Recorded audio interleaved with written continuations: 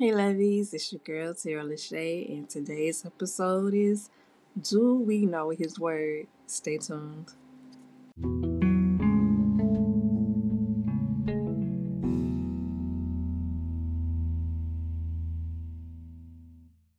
Today, I wanted to talk about knowing God's Word.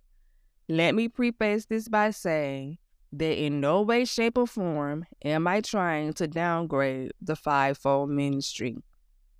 I am completely aware that there are still people living according to the Word of God. Yes, He gave us ministers and leaders.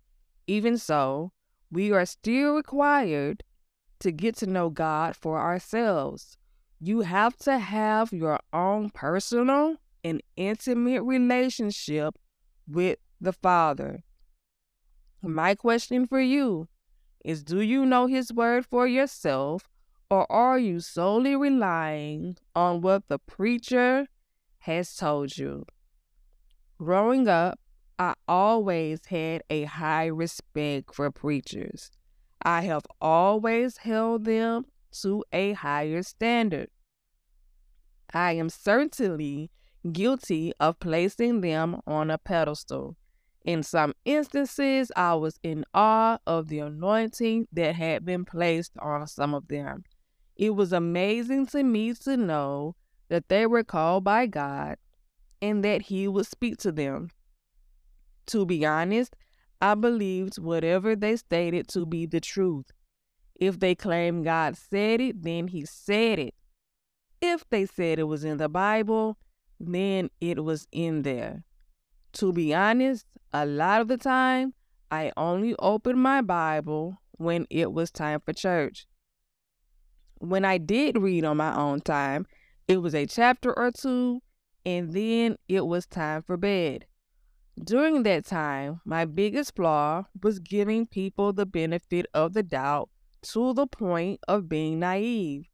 I still give people the benefit of the doubt, but once you prove to me who you truly are, then that's pretty much the end of it. Even when I would notice things that they were doing weren't right, I still made excuses for them. Well, at least they are trying. When I was 27 years old, my eyes really started opening up to things, even though I was not saved. I was aware that certain things in the church were not right. I have mentioned in one of my blogs that I read the entire Bible as a teenager. In my case, I was simply reading for the sake of reading, not in order to gain a deeper understanding. I wasn't studying, nor was I trying to understand. I knew the basics. I knew there were people who faked being saved. Don't get me wrong. This is what I would refer to as blatant sin. You had to outright do something. That is when I knew that there was nothing to you. However, still in my 20s, I continued to give ministers the benefit of the doubt. In my blog entitled Falling for the Hype, I described a fake miracle that I had witnessed. In spite of the fact that the truth had come out about the entire scheme, the minister that orchestrated the whole thing stood in the pulpit, used scripture saying, "Touch not my anointed, and do my prophet no harm." He also used the scripture about not rebuking elders, despite the fact that he was the one who was wrong and had deceived the people. We have been conditioned to refrain from saying anything even when it is wrong. Many people have instilled fear into you that something bad will happen if you speak out against their wrongdoings. In order to justify what they have done or are still doing, they misuse, twist, and abuse scripture. I realized this only after I began reading and studying His Word for myself. What I was taught was in the Bible wasn't in there. I also realized that a lot of scripture had been taken out of context. These are what I refer to as my light bulb moments. Suddenly, his word made sense to me. He provided me with the wisdom, the knowledge, and the understanding that I needed. Don't get me wrong, I am still learning. God is still teaching me. How many of you know that when God teaches you, you are well taught? I stand by what he has taught me, what he has shown me, and what he speaks to me. I continue to pray to God to increase my understanding. Every time I reread the Bible, I learn something new. There is something I missed before, something that finally makes sense. It was imperative to learn not to rely solely on what I was being told because they had a title in front of their names. Take the time to study the word for yourself. Spend time with God, getting to know him and his word. There is a lot of conflict since people still do not want you to speak out against what is wrong with the church. For whatever reason, people act as if there is no sin in the church. This is particularly true when it comes to these ministers. You better not say anything about their favorite prophet, pastor. Now, there is a way to do all things.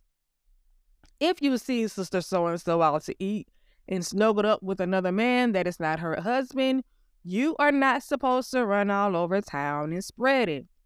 Although God will allow us to publicly address certain matters, such as false teachings, false doctrines, false prophets.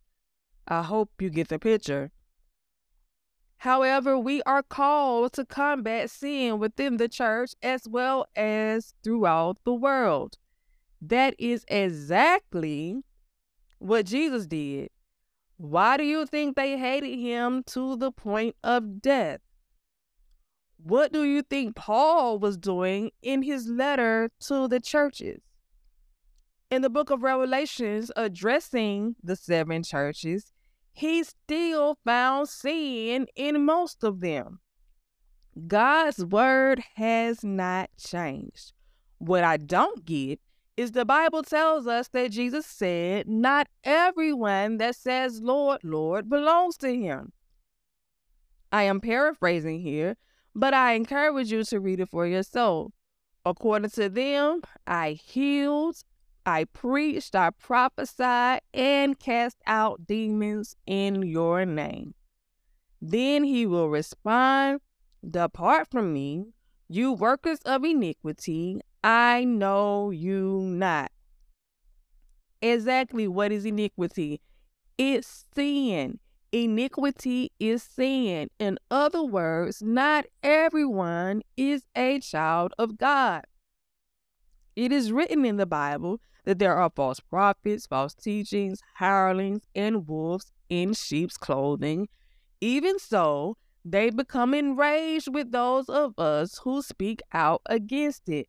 Again, it should be noted that this is not the case for all members of the body of Christ.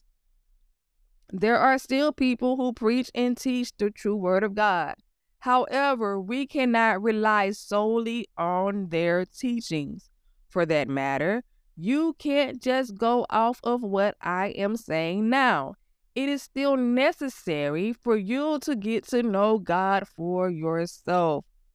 Pastors, leaders in general, are not allowed to stand before God in your place and give an account on your behalf. You will be required to give an account of your own actions.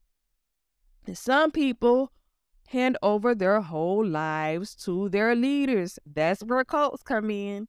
Yes, they are supposed to be the watchmen over our souls, yet and still, you can't even pray for yourself because you need the pastor to do it. Learn how to go to God for yourself. Your leader is not always going to be there. It is true that there is no excuse when we stand before God. We cannot say, well, my pastor said this, or my pastor said that. My bishop taught this. It is so easy and so plain for me to hear God saying, why didn't you come to me yourself? Why didn't you get to know me? It is an individual journey. All of us have the same opportunity to develop a relationship with Him. In doing so, we also learn God's voice as we become familiar with God's word. With so many different voices and false doctrines being preached out there, in this hour, it is extremely critical to know His voice. In 1 Kings 13, we find a prophet to whom God had given specific instructions. He was found by another prophet who claimed to have received a message from God, in spite of the fact that this word contradicted what God had already told him. As a result of this prophet's lies, he disobeyed God. It was through this same prophet that lied that the word came to him telling him that he would perish. In other words, when you truly know God's voice and His word for yourself, no one on this earth should be able to sway you from the truth that God has already revealed to you, especially when it will result in your disobedience to God. It is so important that we are able to distinguish between the truth and the false. God has the true church, and Satan has the false. This is also why the Bible tells us, know those that labor among you. We should know them by their fruits. As you will hear me say a lot, there is so much that I love about the Bible. One of the things that I love is when the Pharisees, Sadducees, scribes, chief priests, the higher-ups, would kick against Jesus and His teachings. I absolutely love how quickly Jesus would snatch them up with the Word of God. What they thought they knew or attempted to impose, each and every time, Jesus would set them straight. The true meaning of the word would cause them to become furious, angry to the point that they wanted Him dead. That became my prayer some time ago. It is my desire to be so well versed in the Word of God. Rather than simply quoting it, I want it to be in my heart so that I can live it daily. You can quote scripture all day long and still go to hell. Holiness is a lifestyle, and we must live it every day. My understanding of the word will not be influenced by false doctrine, but rather by knowing it for myself.